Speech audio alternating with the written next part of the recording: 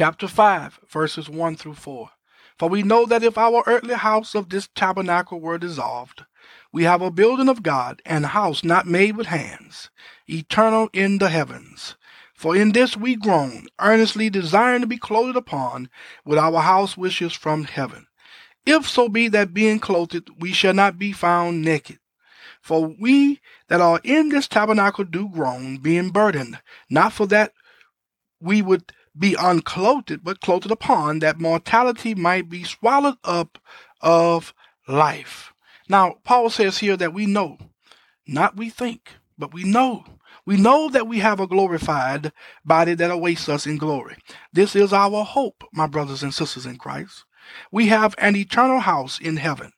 This body of ours will soon be sown a natural body, but it will be raised a spiritual body.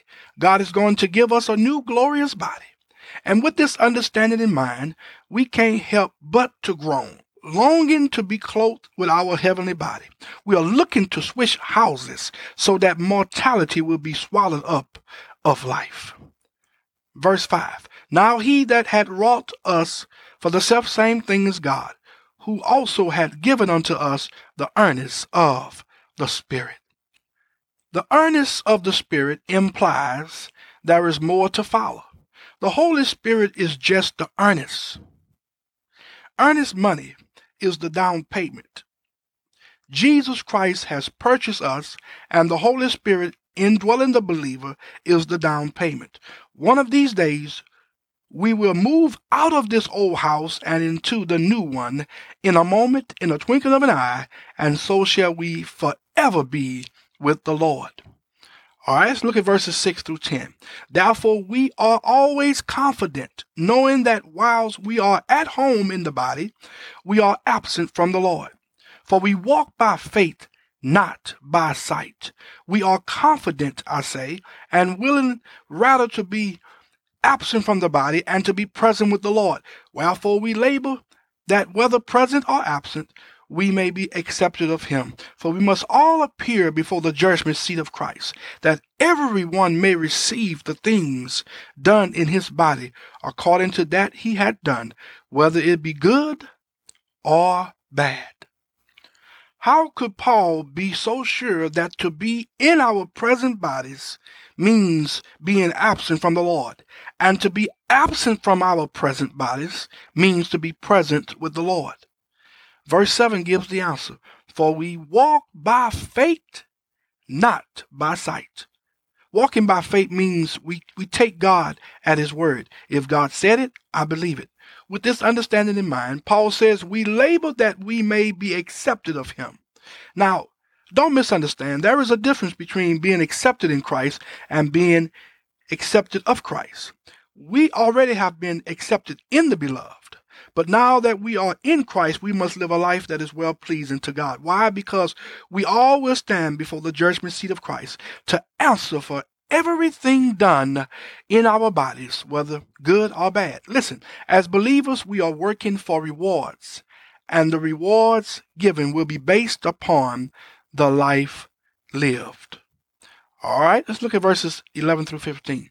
Knowing therefore the terror of the Lord, we persuade men. But we are made manifest unto God, and I trust also are made manifest in your consciences. For we commend not ourselves again unto you, but give you occasion to glory on our behalf, that ye may have somewhat to answer them which glory in appearance, and not in heart. For whether we be beside ourselves, it is to God. Or whether we be sober, it is for your cause. For the love of Christ constraineth us, because we thus judge, that if one died for all, then were all dead, and that he died for all, that they which live should not henceforth live unto themselves, but unto him which died for them and rose again. Now, Paul says here, because we know that judgment day is coming for the world, we persuade men.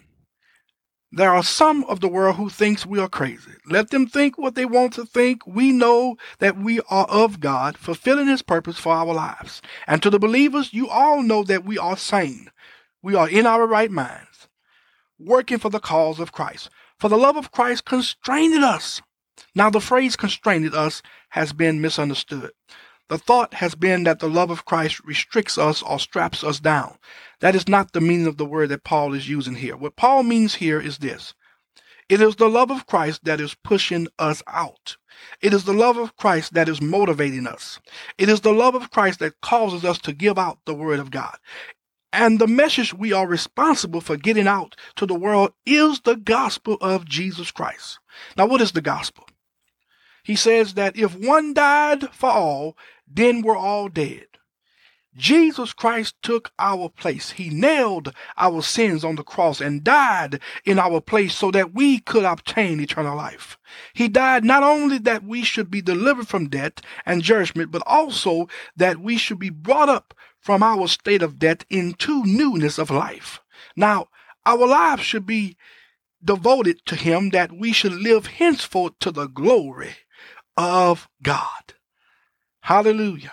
Verse 16, wherefore henceforth know we no man after the flesh. Yea, though we have known Christ after the flesh, yet now henceforth know we him no more. Now, Paul says here that our view has changed.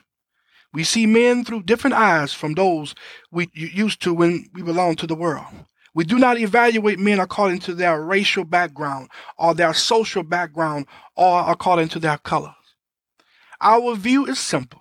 Every sinner, whether rich, middle class, or poor, whether a Jew or a Gentile, are all on the same level.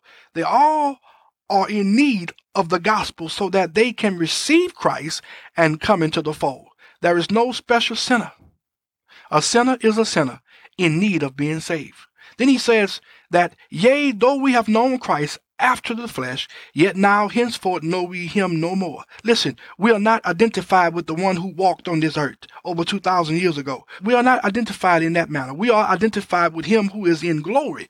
That is why it says that we have died with him and have risen with him and are now in heavenly places in Christ Jesus.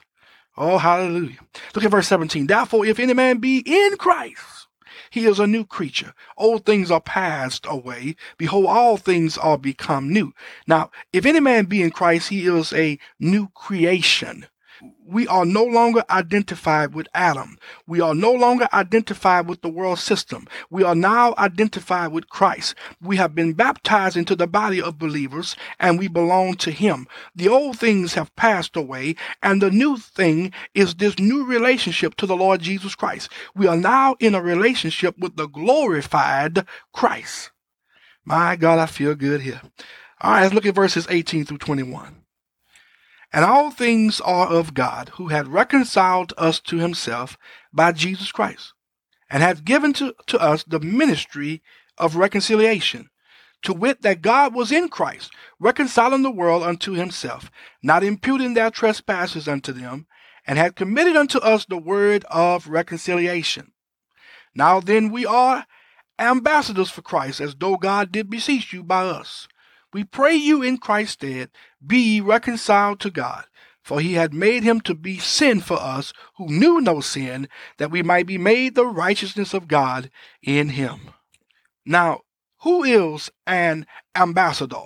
Well, the Webster Dictionary defines it as a minister of the highest rank accredited to a foreign government or sovereign as the official representative of his own government or sovereign. Now then, we are ambassadors for Christ. We are in a foreign land. Peter says that we are pilgrims and strangers down here.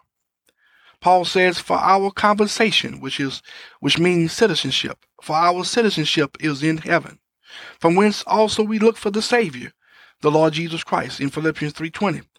Our citizenship is in heaven, and we are ambassadors down here on earth. When one government sends an ambassador to another government, it means they are on friendly relations. God loves the world. He is still reaching out to the world through us.